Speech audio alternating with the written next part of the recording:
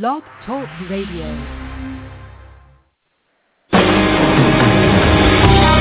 Welcome to Spiritual Insights with Charlotte Spicer. Spirituality and Metaphysics Talk Radio, featuring a course in miracles, dream interpretation, guided meditation, and the psychic and metaphysics free-for-all. It's your opportunity to consult with a professional psychic medium, discuss past lives, the chakras, and more. We are non-denominational, and there are no limits. Want to change your life? You must first change your mind. No matter your religious structure, cultivate peace in your reality through self-awareness with an authentic spiritual teacher. And now, your host, Charlotte Spicer.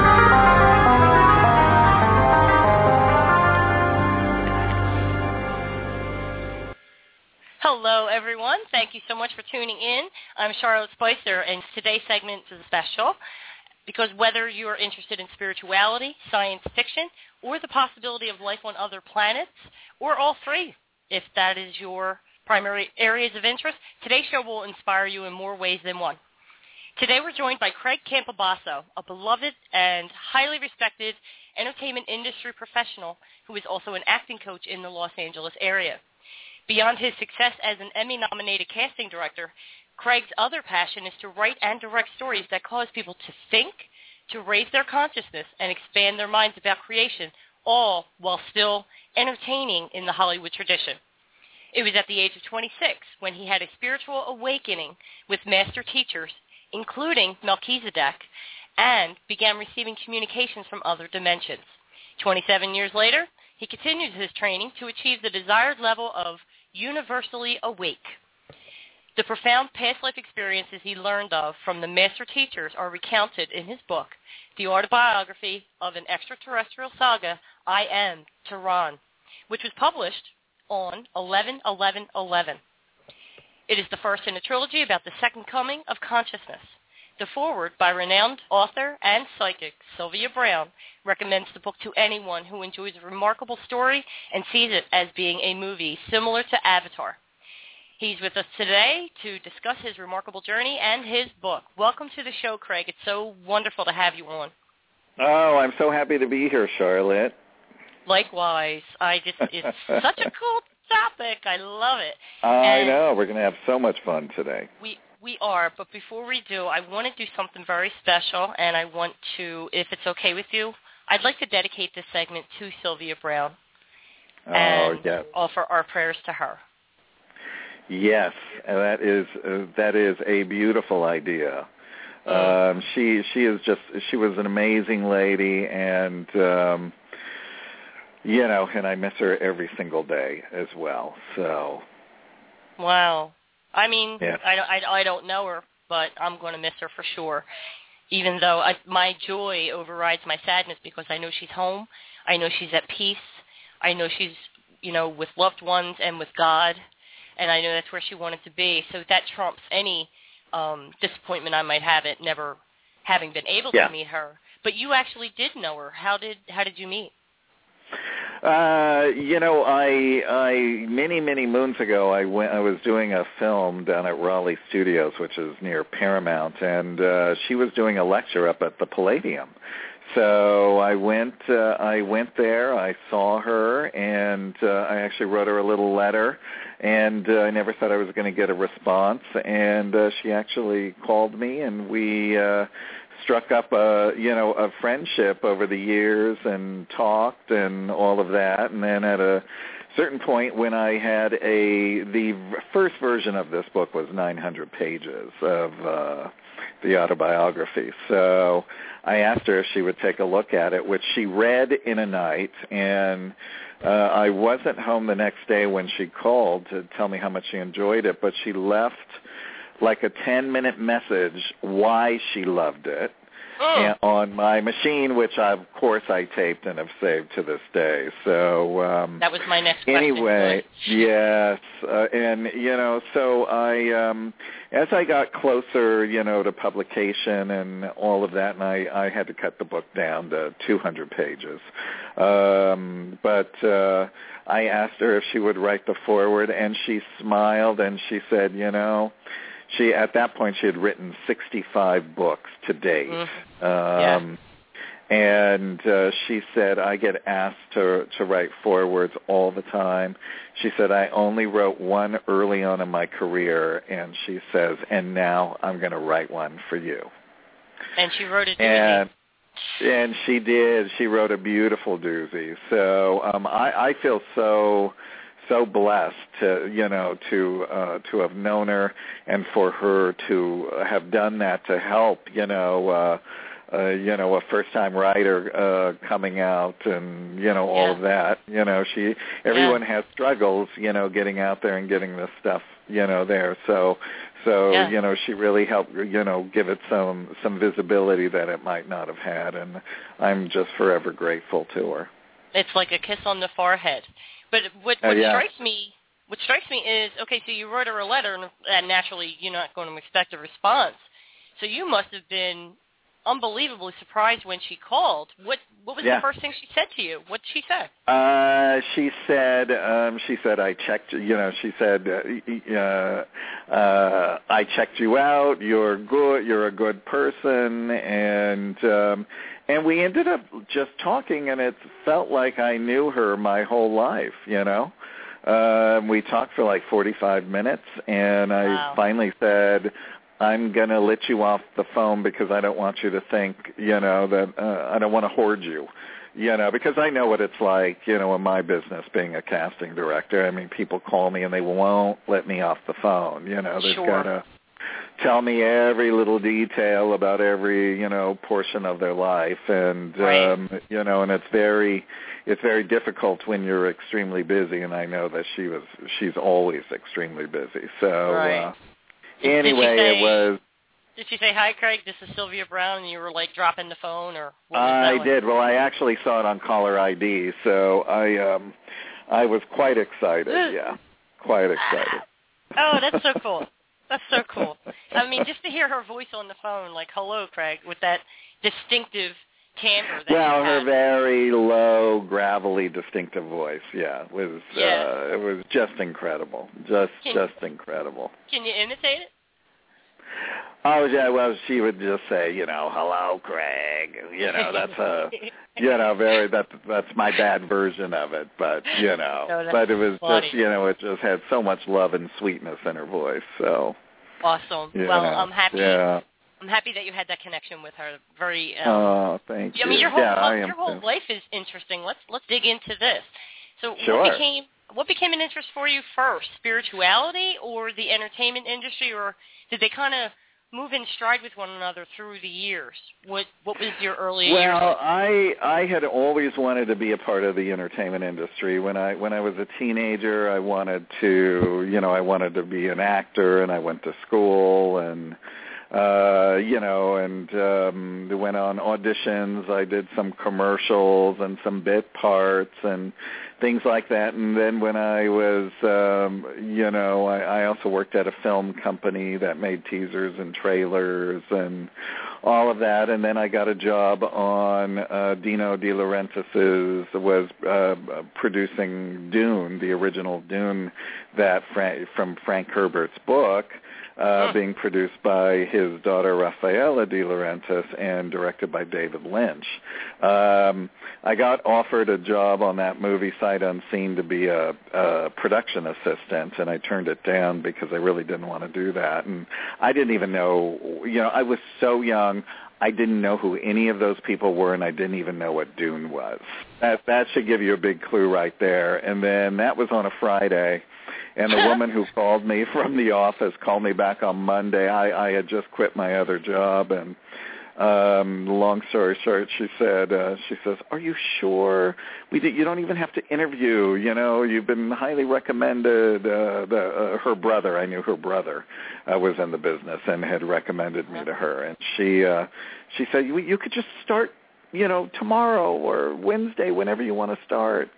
And I needed money because I paid my bills and had fun on the weekend. You know how it is when you're in your, sure.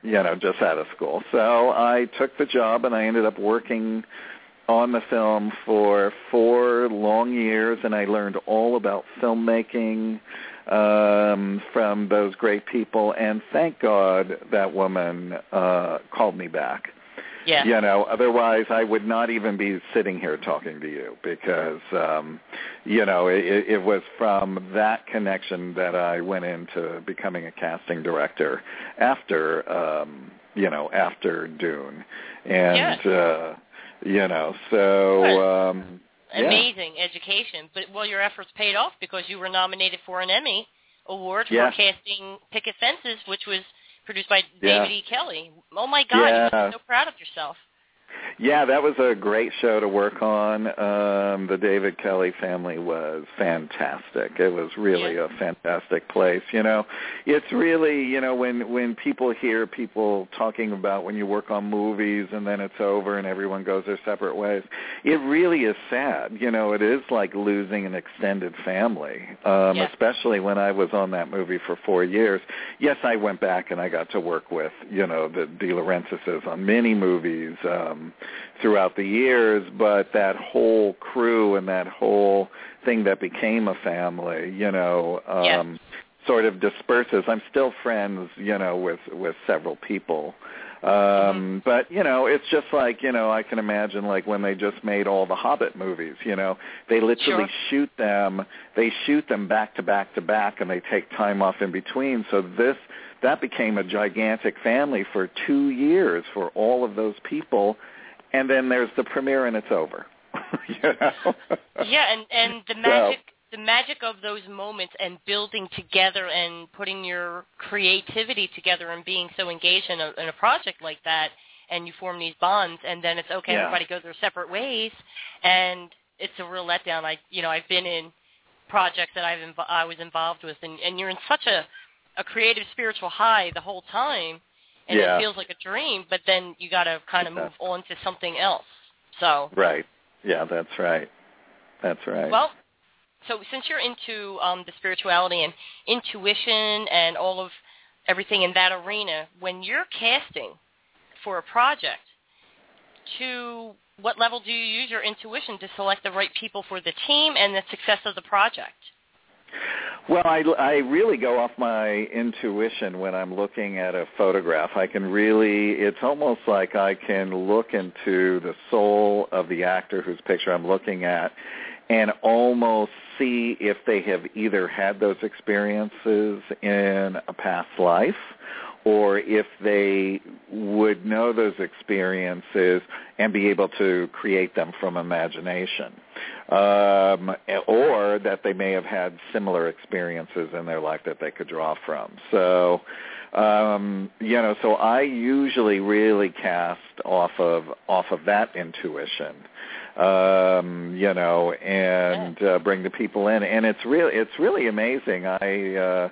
I recently met a psychic healer, and they said, "Oh, you work with actors." They're picking it up, and he said, "Oh, you really go deep, and you pick." You pick the people that have had this, or and I said, "Yes, I do." I said, "That's very perceptive." Yeah. So that's the way to go. You want everybody to be successful. You don't want a mismatch of energy. Right. Something up. It could totally change your scene. So perfect. We'll see you really interested. Okay. Yeah. Excellent. Yeah. It's actually kind of fun. Yeah, I use it. I use it on a daily basis, pretty much. I use it for the show. I evaluate everybody based on their level of spiritual integrity. That's how you get on the show. Yeah, but, absolutely. Like Sylvia said, I know you're up there. But I know. I cheated. I have to. What am I going to do? I want to make sure there's authenticity for my listeners then, and a good experience for both of us. So, well, let's talk about another project that you have, okay? Sure. Okay. Recently, you completed a feature-length screenplay based on the book by Dr. Frank E. Stranges. Am I pronouncing that correctly? Yeah, Dr. Stranges. Stranges, and that was first released in 1967, and it's a UFO classic. Tell us what Stranger at the Pentagon is about. Well, Stranger at the Pentagon is about the book is a true story. And, so it really is up to the reader to say if they believe it or not, but it's based on a true story. And it's about a created being who came here in 1957, met with President Eisenhower and Vice President Richard Nixon, came with a divine design to help the people of the earth to eliminate sickness, disease, poverty, and to help prolong life. And this created being's name was Valiant Thor, and he was put on VIP status by Eisenhower for 3 years, where he was at the Pentagon during this 3-year transition period of where they would discuss the proposal and, many other things. So the book is about that, but it's also about vignettes throughout the years. Dr. Frank met this Valiant Thor on December 24th, 1959, and then met him again in 1961 and had a friendship with him up until his passing in 2008. So anyway, when he was alive, Dr. Frank, I worked on a feature-length script about the whole story because I just found it extremely fascinating. In the book, there's actually photographs taken by a retired Air Force photographer of Valiant Thor and 2 other members of his crew, really? A man and a woman, Vice Commander Dawn and Jill, Jill is the wife of another Vice Commander, Zan, who came along for the ride. And these photographs were taken during those 3 years when he was here. So I can't go. It's such a fascinating story. I wish I could go in depth, but if people want to know more, they could just go to strangeratthepentagon.com. Okay. And if you scroll on the first page, there's some videos. I'm doing the short film right now. It's already shot. And I'm halfway through visual effects because we have 68 visual effects shots in just a short film. And at the very bottom of the page, I did a little 7-minute video that tells the whole story, which is really quite fascinating. And if you toggle through all the pages, you'll see a picture, artist rendering of Victor 1, which is Valiant Thor's craft, and the blueprints. It holds up to 200 people. And you can see movie stills and all kinds of things. You'll have a really good time toggling through all of that. And then, this is our entree into investors to then get the big giant feature film funded, which is all ready and set to go. By the way, Stranger at the Pentagon, the book, and other books by Dr. Stranges are all out of print. They go for $300 to $1,000 on Amazon. So if anybody is interested in those, I do have the last remaining pristine copies, brand new copies from the publisher. And you can get those. Yeah, you can get those on the website under Help Fund Short Films. So we're just trying to raise the final monies to finish the short and then to start putting the film in film festivals and all that kind of stuff as well. So it's really, really cool. It's really cool. It sounds like a fabulous project, and if anyone listening, if you or anybody you know would like to jump on board and be part of this project, this is a good way to do it. You never know who the message can get out to, so tell anybody you know who has an interest in these things and see if we can't raise some money for this project, okay? Wow, fantastic. And we do have a Facebook page as well, if people want updates there, too. So it's just Stranger at the Pentagon Movie. On Facebook, okay. On Facebook, yeah. Terrific. Well, let's talk about the book. Sure. Let's talk about your fabulous, fabulous book that I read in almost one full sitting.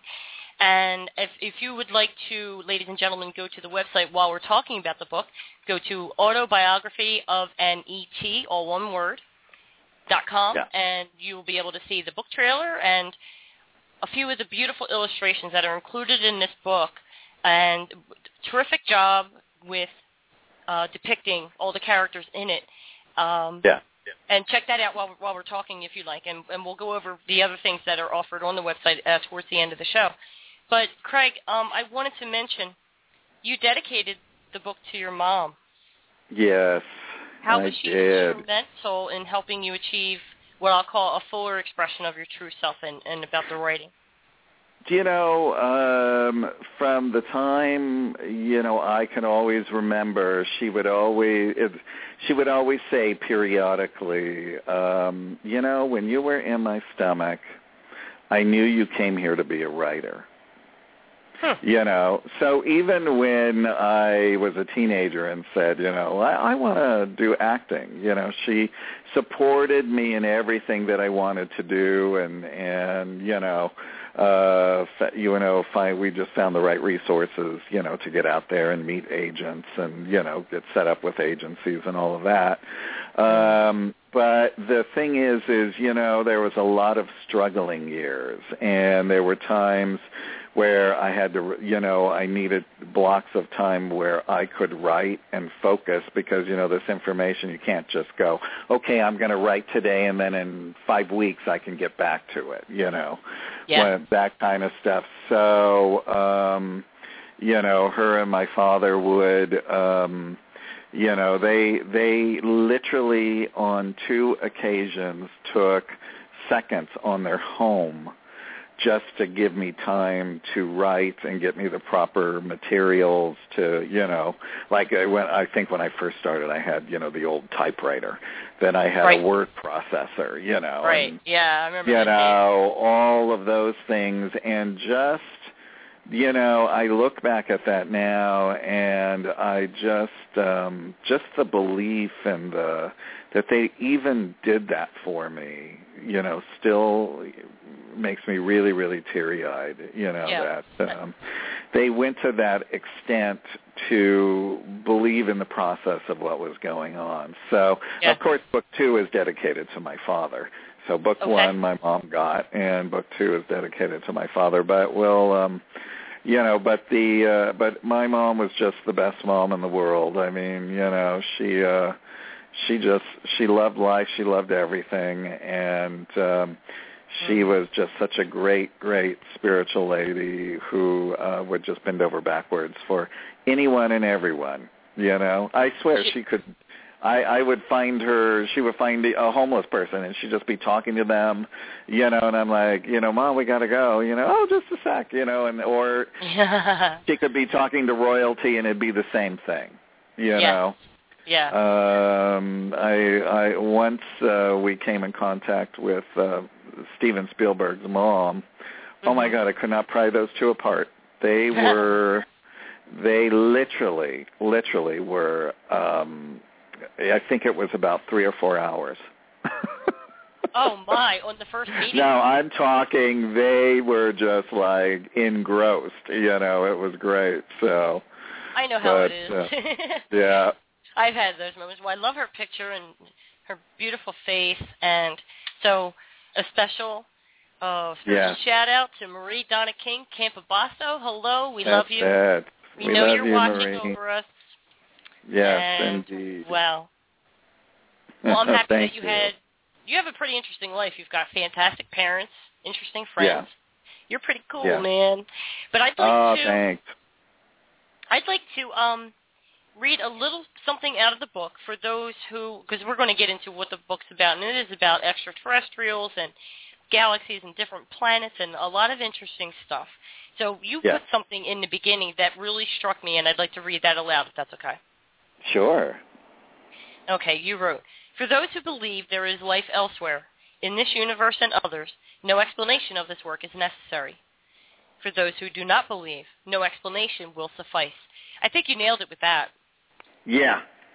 Absolutely. It's, again, it's just sharing experience and information. It's not about people's belief systems or if they believe it or if they don't believe it or, those kinds of things. It's really just about sharing and all of that. So it's not something that, is to be put up on a debate block, Right.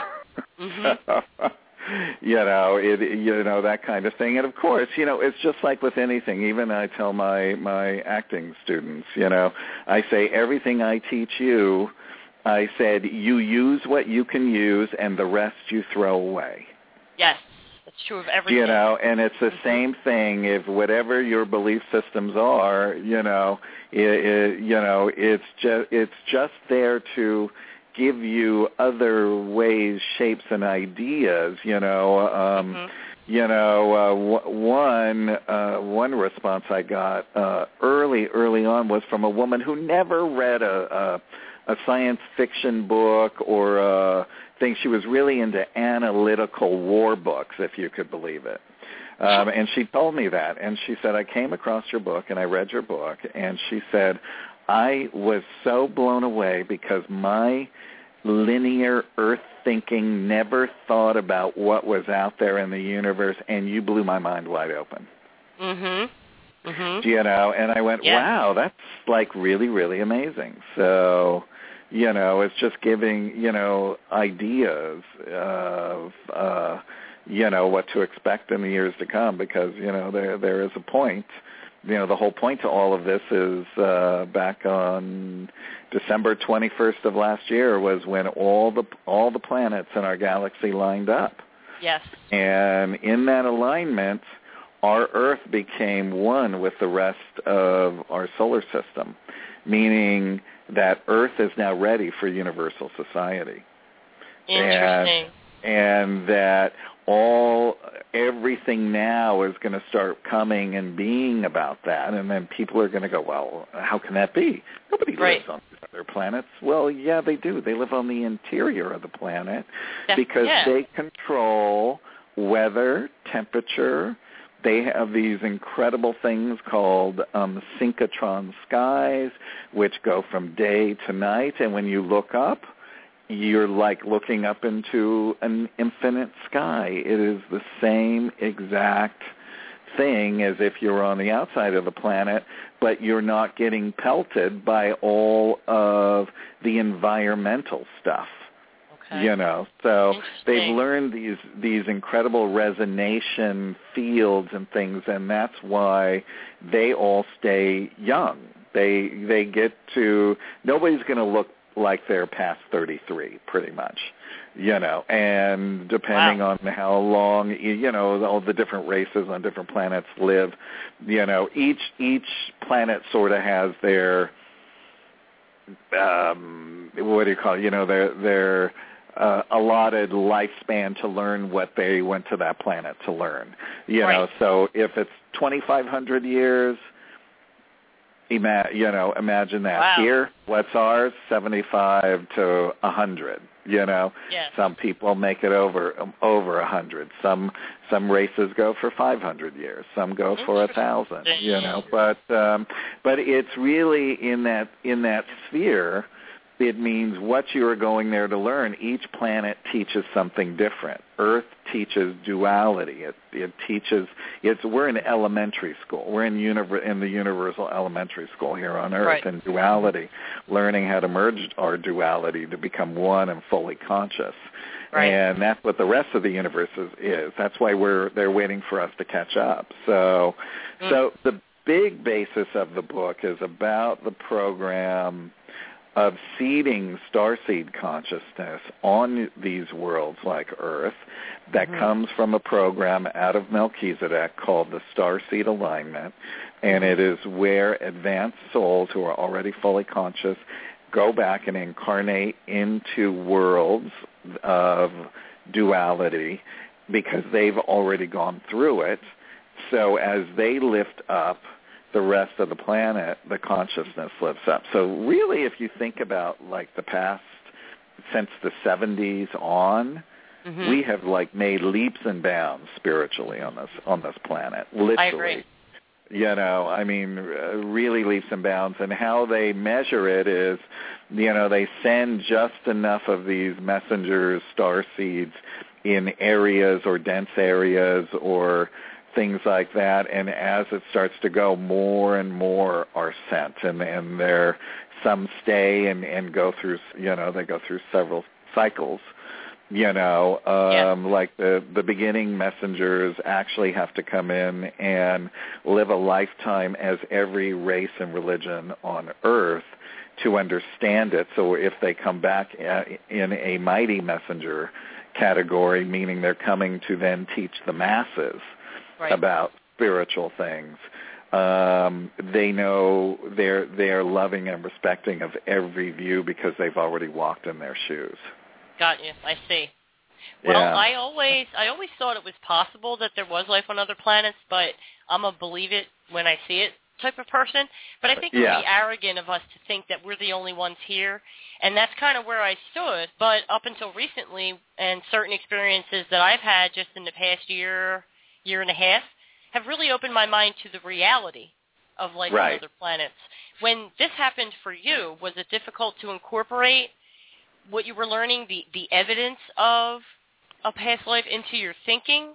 What was that like? I had always, I never thought, I have to be honest with you, I was always I was brought up correctly. I was always a good kid. You know, I was loving towards everyone. When I hit 26 and I had my spiritual awakening, I was not into science fiction. I never thought about extraterrestrials. I never watched Star Trek. I mean, I remember falling asleep in Star Wars in 1977. You know, because it, you know, not that it was boring, it was just that I just fell asleep during the movie, you know, and I kind of look back at that going, you know, wow, I was so asleep, you know, I really was asleep.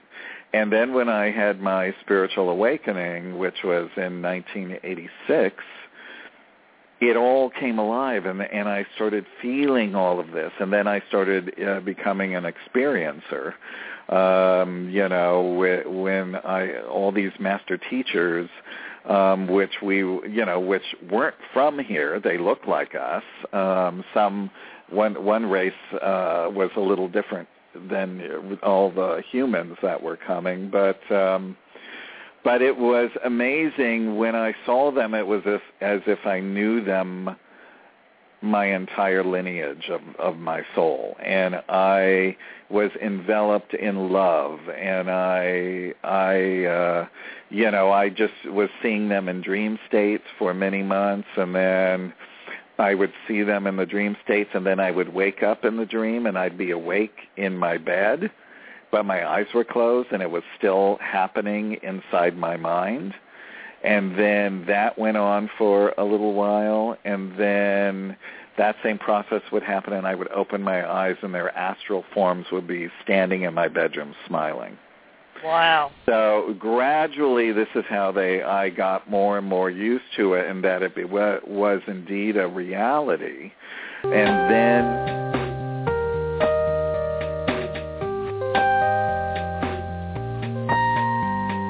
What is that? I have no idea. These eclipses are killing me. Where did it come from? I have no idea. That's so funny.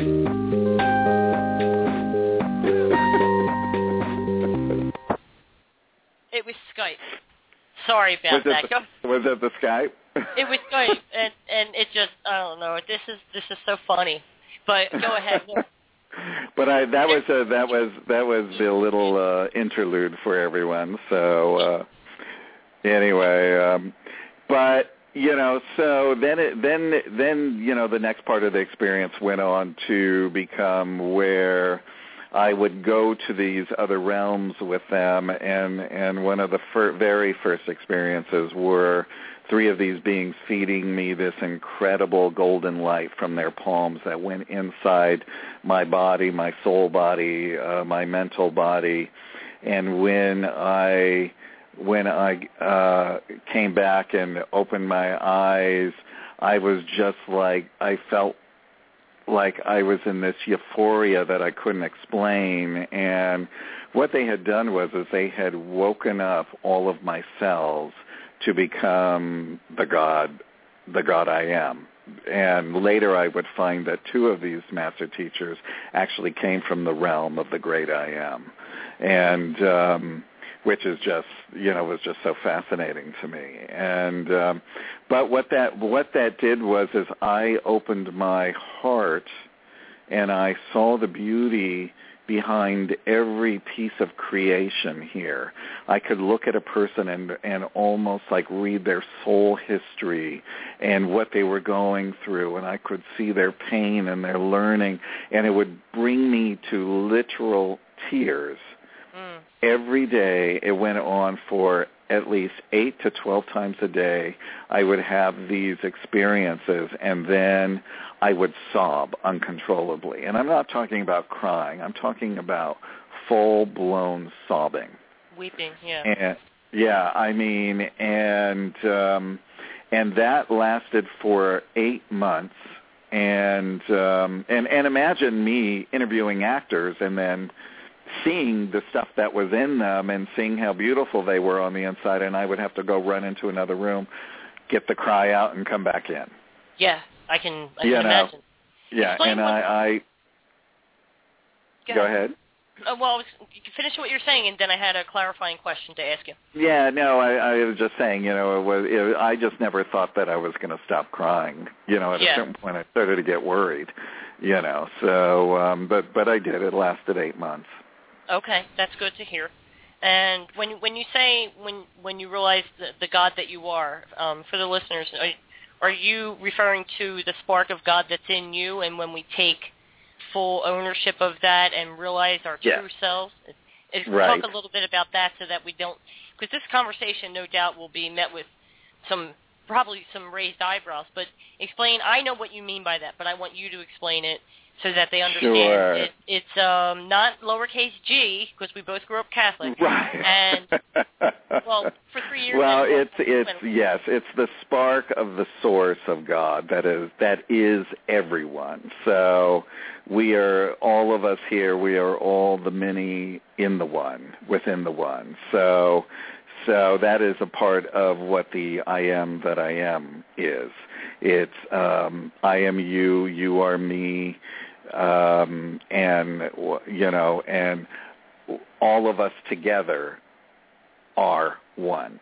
Mm-hmm. So we're basically we're the same spark that is having individual experiences, and then when we cross over or go on to different things, we add our illumination back into the spark, and it's quite illuminating. That's great. And here's the thing, some of us are awake, and some of us are asleep, and some of us are awake at different levels. I mean, there's so much. I'll go through things throughout my life where I'll get to a certain point and go, where I plateaued, and then the next level of learning starts creeping in. Like right now, I've just bumped up to another new level that me and even all my friends and everyone's feeling it as we're all being raised up another notch. Interesting. So it's, because, you can't get it all at once, otherwise your head would explode, Exactly. So really, it's all of us, so we can call it source or we can call it God or, right. I just I've always loved the word God, so. Me too. I just want not a people white to bearded understand. man. Yeah, not a white bearded man. Or an old woman. The God self part of you. I just wanted everybody to understand what you were saying so that they didn't think it's a little weird. I want them to realize, the God self, the higher self, whatever terminology you use, whatever religion you subscribe to, this is just that one universal concept that we are all one. We all come from the same source. We all have the same creator or father, and that makes us all brothers and sisters, and that's what we teach on the show. That's right. There you go. That's it. Tell you what, Craig, let's take a quick break, and when we come back, I'd like to dig a little bit into the story, okay? Oh, that sounds great. Awesome. Okay, hang on, everybody. We'll be right back after these messages. The odds of a young girl being discovered by an industry insider while singing to herself pumping gas? 1 in 300 million. The odds of the daughter of a clergyman from Severn, Maryland spending 11 weeks at number 1 on the U.S. singles charts? 1 in 19 million. The odds of going on to win 6 Grammy Awards? 1 in 1.4 million. The odds of selling over 40 million records? 1 in 800,000. The odds of this musician and performer having a child diagnosed with autism? 1 in 88. I'm Toni Braxton, and I encourage you to learn more at autismspeaks.org/signs. Early diagnosis can make a lifetime of difference. Autism Speaks. It's time to listen. Brought to you by Autism Speaks and the Ad Council. Explore new areas of interest, expand your knowledge, and gain clarity about your life's purpose at the Ocala Intercenter. Affectionately known as OIC, the Ocala Intercenter, just 2 blocks south of Town Square, offers workshops, classes, healing meditations, and special events for the Ocala, Gainesville, and Central Florida spiritual community. Check out our calendar of events at OcalaIntercenter.com. And if you're looking for a place for your next workshop or seminar, go to OcalaIntercenter.com and give Gene a call. Hello, everyone. We are back. We are here with Craig Campobasso, author of the Autobiography of an Extraterrestrial Saga, I Am Thyron. I just want to start with, you're a terrific storyteller. The components in the book are all fantastic, but weaving it together could not have been easy. And the book reads like an extraterrestrial reality show in that it's complete with interesting characters and real situations that the reader can relate to. It has relationship conflicts, DNA drama, weddings, funerals, spiritual warfare, for lack of a better term. You've got a lot of higher beings and Lucifer, archangels, and yet throughout, the story is infused with extremely profound spiritual truths. And while I'm sure for the sake of the story you had to lend a certain degree of creative license, the story is actually structured and built around the truth as you understand it, as it was revealed to you. But you did a fabulous job in bringing in all these vivid descriptions of other planets, modes of transportation, teleportation, and especially the physical appearances of the characters who are essentially real. And they totally transport the reader to like a beautiful world. Like I could really see it. And it seemed to pulse with love and purity. Was it difficult for you to convey the beauty that you saw and that you understood into words that human beings could really process? I mean, when the book was a lot bigger, it was really more, for lack of a better word, even more descriptive and more used a lot of even bigger, words and things like that. So, so when I went in, and did the last draft to cut it down to 200 pages, I went back to what my guides had told me way in the beginning, is that this book is for the layman, and that, and by the way, I'm a layman, so, you know. And I was like, because there was some concepts that I wrote down, and I was like, you know what, I don't even get that, so I would have to figure out how to put it into simplistic terms for people to understand, Right. So that, because I figured if I could understand it, then, that kind of thing. And of course, and everybody else could. And of course I did, I had several people who were into this kind of material and some who weren't read it beforehand, so I could get from them what they understood and what they didn't understand, and try to, make those fixes before the, refined it. Okay. Yeah, to get it out there. But basically when I started the book, my guide said just keep writing and don't stop to edit, don't do anything as you're going through the process. And so really when I wrote the initial long book in longhand form, I didn't know. It was like reading a book. I was like, what's that? Who? What? Yeah, I'm like, what? I don't even know. What's a hemorrhoid? What's that? Yeah. But as it would go through, I would get what everything was, and then, then later on, once it was all out, they would come in and explain it, and then I would get more of the, the explanation behind what certain things were and that kind of thing, where I can elaborate. Okay. So that's why I put the terminology of the extraterrestrial worlds in the back of the book, so I could cut out a lot of that explanation and stick to story. Right. So if people do get the book, make sure that you go to the back of the book and read the terminology first, and you can also look at all of the over 40, I think there's about 40 plus, artwork rendering. And the pronunciation guide as well, yes, of all the, the extraterrestrial names and things like that. So, interesting names. Yes, and of course, and then looking through, and then you can look through all the artwork to get a vibe of who all the characters are and their energy, because their energy is really carried in all those photos. I mean, when I get a lot of letters from people, saying, how the book changed them, and that also in looking at that the photos also helped them so much.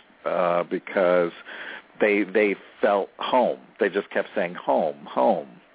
Yes. I can see that. Mm-hmm. Yeah. And so let me ask you about one thing. I'd like to offer an explanation because you deal with it a great deal. Who is Melchizedek, and what is the Isle of Melchizedek?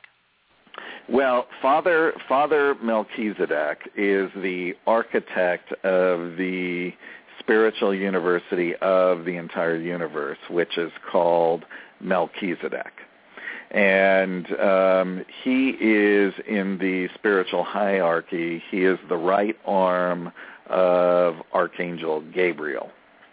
Okay. So he is and through Melchizedek, all the programs of the light go out unto all the worlds. Now, the Isle of Melchizedek is an outer space city, listen to this, of 490 planets.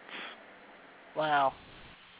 So you can't really, if you're sitting in a spacecraft, for instance, and you're looking at the planets, you'll see them from one end all the way. You really can't get them all into your whole scope and view.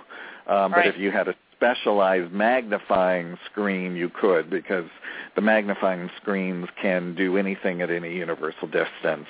All you have to do is just program your thought if that's what you want to see, and boom, it's there. So it's really quite spectacular. And Thyron actually teaches on University Planet 22, is where he is an instructor to the young messengers who are going out into younger worlds, and at the college level. And then when one of his classes graduates, because he has different levels that he goes through, then he takes them to University Planet 23, and they learn their final missions. who they'll be, what they're meant to do in their lifetimes, all those kinds of things. It's really fascinating. It is. Do they always reincarnate or incarnate into Earth, or is it other planets as well? Oh, other planets as well. Yeah, it's about different levels. But Earth, yeah, and Earth is right. Earth is the main focus because it's the one that's getting transitioned next. So it's always been a focus, but now it's got a very concentrated focus now because it's the next world that's going into becoming fully conscious like the rest of the world. So This is why you have so many brilliant people. I mean, just really when you look on the planet and you see the amount of beings that have just done so much for the planet, I mean, and I even Oprah. I mean, Oprah's like an angel in human form. Force of My nature. God.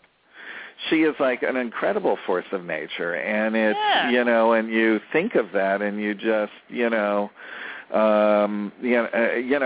it's really to remind people on Earth that there are these incredible beings that are overseeing and overlooking the planet. And all worlds are all overseen by these realms, even though they're not seen to us because we're here learning something different than what's up there. Because if we were physically in touch with them up there, then we'd want to go there. Right. And we wouldn't focus on what we're supposed to be doing down here. So, absolutely.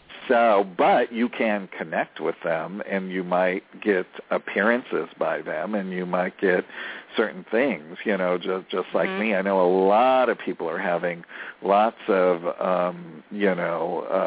experiences similar to mine and all of that. Mine have always been about unconditional love and all of that, and, to really strive for that and understanding the dual mind.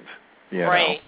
Well, to be honest, in part of my mind, I find it hard to believe I'm even talking about this stuff, except that in the recent past, I had an experience. I had some entity do a healing on me, and I'm not crazy, and I know what was happening, and I felt the love coming from them, so I relaxed into the experience. It was beautiful, and it changed me. So little by little, I'm open to more and a more complete understanding, but I know what I saw and what I felt, what he was doing to my chakras, and he was very kind. And that was it. That's as far as I got with that experience.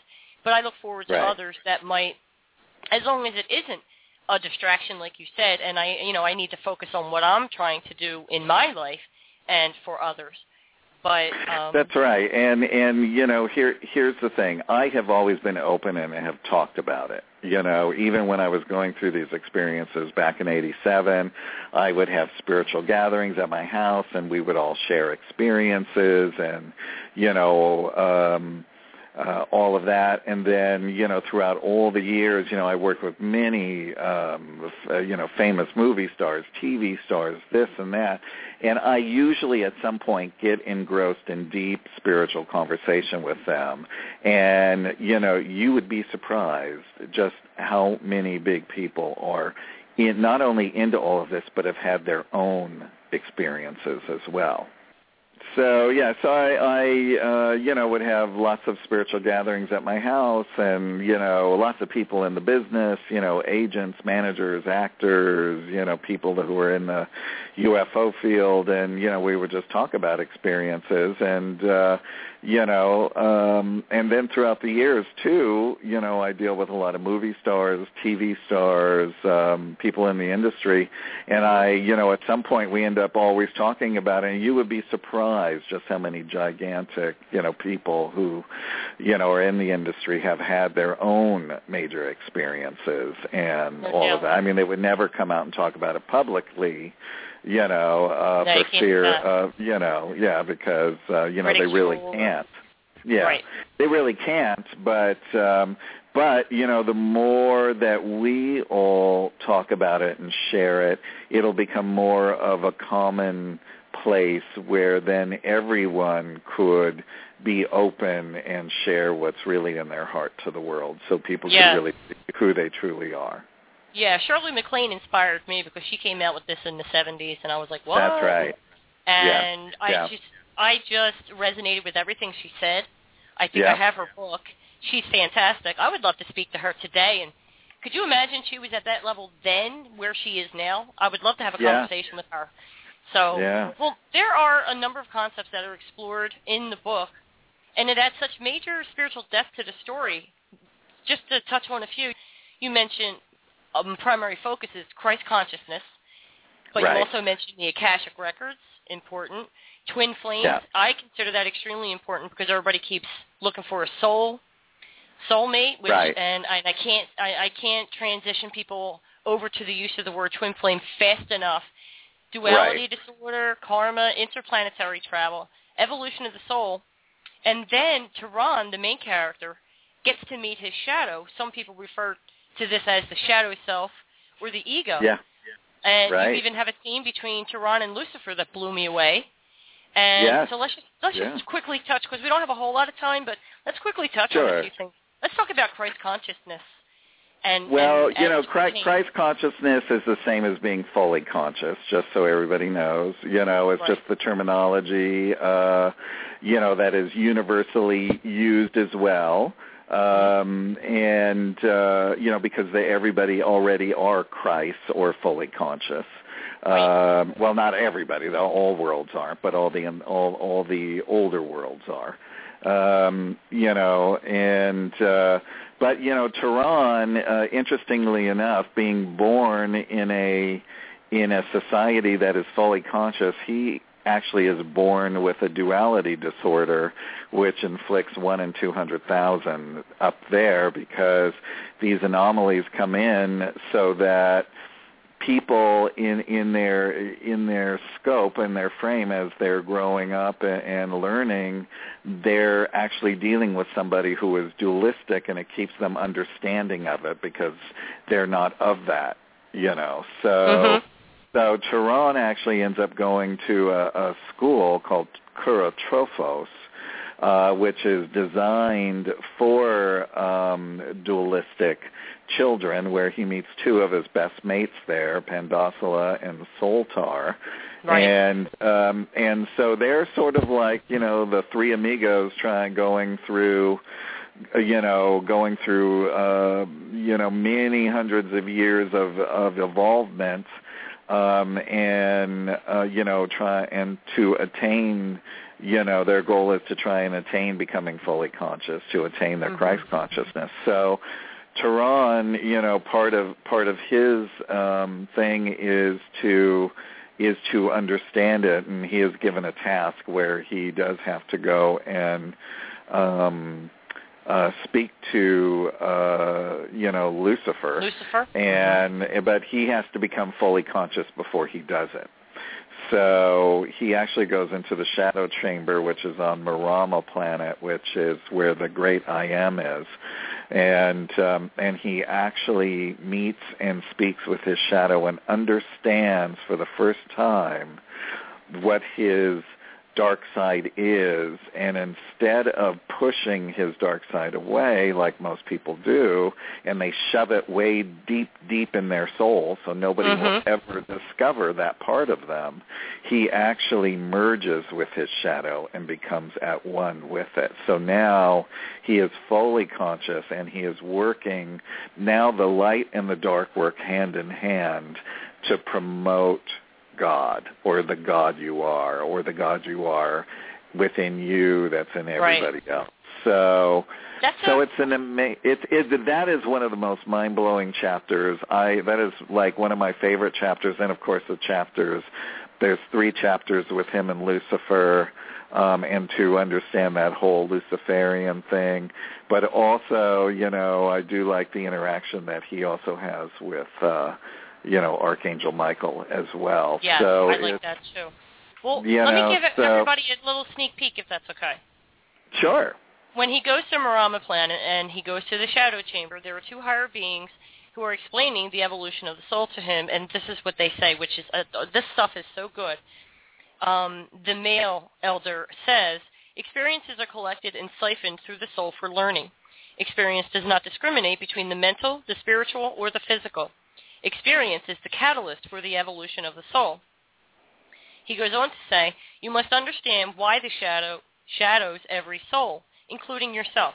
This will give you insight into Lucifer, the universal shadow. So these two elders are explaining to Thyron that, when he explains that, that'll give him the insight and be able to speak to Lucifer, who is the ultimate universal shadow. Yeah. And then in this chapter, so he steps into the shadow chamber, Thyron does, and is met with those aspects of his shadow self, or ego. And it says, Thyron looked at his shadow. He was a mirror of his hidden insecurities. He couldn't lie to him and had to be truthful. He was the part of Thyron that knew all of his secrets, all of his darkest secrets. There was no escaping communion with him. Thyron was exposed and terrified. He warned him, I never wanted you to surface. I told you to stay deep down inside where no one would ever discover that part of me. The reply is, but I have kept you safe by holding you hostage in your present belief system. Thyron accused, I have trusted you in the past. You have only brought me trouble and pain that led to my own deception of myself. I have been in strong denial of you. To which the shadow replies, I am patient. He replied, your denying me empowers me. I know you'll yearn to be with me again. It's easy to meet my desires. That's brilliant stuff. Yeah, God. You know what? I've never heard somebody else read it out loud, and I'm just sitting, my body's just ringing with chills. I really have never heard anybody read it out loud. Yes, so, yeah, it really is powerful stuff, But it gives a visual of talking to a mirror image, a darker shadow image, without the use of the word ego, which is another thing that we teach about on the show, but to look into a mirror and see that dim reflection and then have it say something like that, it's so easy. Yeah. It's so easy to meet my desires because I know your fears. It's brilliant. Yeah. So I just wanted to share that. And then after that experience, he does get it together and he does go to see Lucifer. And I was surprised that Lucifer actually enjoys speaking with him and kind of lightens up a bit in his presence. And I like what he said to Lucifer, which was, Thyron used the healing octaves in his voice. You must accept responsibility that you have set an irrefutable example to other souls who have followed you. And remember that God forgives and loves everybody, even you, Lucifer. But knowing God forgives, then perpetrating a crime with that knowledge and believing forgiveness, not karma, will follow, is not the true voice of reason. Thyron let out his last great boon. It takes a powerful person to accept that they are 100% spiritually responsible for themselves and not put the blame on someone else or on God. It's just, the story is great and the way it moves is great, but the things like that, and these are just a couple examples, really drives a universal message home. And finally, at the end, he leaves and he's in his ship, and it says, Thyron watched Lucifer from his ship's magnifying screen, which means he's in his ship, but he can see what Lucifer's doing on the ground of the planet he just left. His heart spoke this to his mind. Loneliness can create demons. Love and understanding can make them angels again. Love it. Yeah, exactly. Exactly. But there, and interestingly enough, Lucifer has been imprisoned on Prison Planet 6 for 200,000 years, and he has refused all where they've tried to send people to interview him in the past to take down a lateral statement. He refused everyone, and he actually said yes to Thyron, but there's a reason for that, which we won't spoil for the readers. We'll get into that. Yeah. But there's a very deep reason for that, which was only known to Archangel Michael. So so it's very interesting and interwoven. The bigger, what's great about it is it's got the greater duality of the universe. and then the personal duality to overcome as well. And it's overcoming both, interestingly enough, so. Right. Yeah. Well, it's fantastic, and even that chapter is very insightful. Like, even when Lucifer goes to explain why he became as dark as he did, I actually felt a little bit of compassion. Yeah. I was shocked that I actually felt compassion when I read his explanation. Like, this is why. These were the steps that I took, and this is what I became. Absolutely fascinating.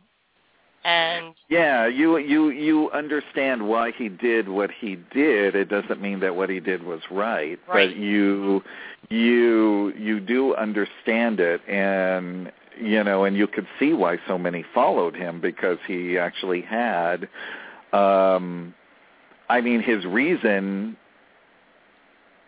was kind of valid in a way, In a way. In a way, it kind of was, and and that's why, everything is based on belief systems. So absolutely, yeah. And it's amazing. But you just, the way you wove the story together, and it just moves along so quickly. And I wanted to, like I said a few minutes ago, I just wanted to touch on. I want to read the definition you give in the terminology on twin flame, and let's tell people why twin flame is just the proper term to use rather than soulmate. Sure. For me, maybe you'll agree with me, when you say soulmate, right now I would have you picture in your mind the 3 most tumultuous, hardest relationships you've been in. And those are your soulmates, because they bring a lot of karma with them that needs to be worked out. When you go for a twin flame, here's Craig's definition: the counterpart to the soul. Through many mortal lifetimes, the twin soul will gravitate towards itself. They usually reach each other when Christ's consciousness has been attained or nearly attained, the female being the negative charge and the male the positive. It really is a relationship where you can grow together in unison, and you're already compatible on so many levels. It almost feels too good to be true when you meet this person. Yes, because you are the exact mirror image of the other. Yes. And it's really extraordinary. It is, and in my experience, I waited for over a year for the other shoe to drop, and it never did. I figured nobody can keep an echo in this good for that long. Right. And I agree with you on the soulmate thing. Soulmates are everybody you feel a connection to. Positive. Whether you're having negative learning experiences or friendship experiences, like that you've known them before, or I always call them a soul group. We all come in with a soul group that we learn from, and we all sort of come in and out of each other's lives. I'm still blown away by people I meet who are friends with this one and that one, and I'm like, how do you even know them?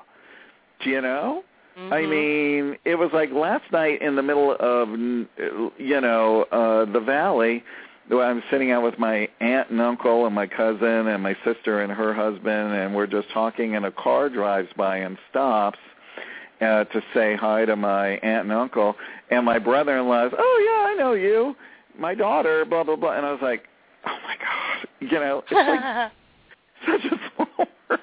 It is a small world, because there's but it just shows how we're we're all everybody intertwined. In that soul circle just gravitates toward each other at the appointed time, and it's click. There you go. Yeah, absolutely. Wow. Well, this is a fantastic book, and I know your other projects will be just as successful, Craig. And let's tell everybody. Let's tell them about the website where you can get the book. It's Autobiography of an E.T. Write that all out, straight one word.com. And there you can see the book trailer. You also have merchandising. You have mugs, cups, T-shirts, a whole lot more, and you can see some of the images of these beings that are in the book.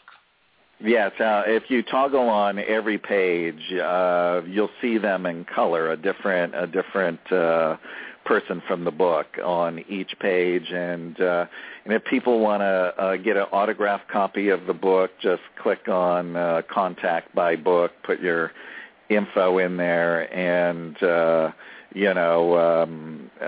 and then I'll just I just send them a PayPal and then get the book out to them and autograph it. And plus, everybody gets a free a free Universal Seal of Protection kitchen magnet as well. I have mine. So, yeah, I wanted to ask you about that. It's a shape of a heart. Says Universal Seal of Protection. It's been on my refrigerator since you mailed it to me. Thank you for this. Also for the bracelet, the I Heart Thyron little bracelet. I love it. I'm wearing it right now. Yeah. But people can get that there too. But the M in the middle. Tell me what that represents. You have three M's. Well, it's the three M's, which are the sort of universal trine of light programs and protection, or the cobalt blue M is for Archangel Michael, the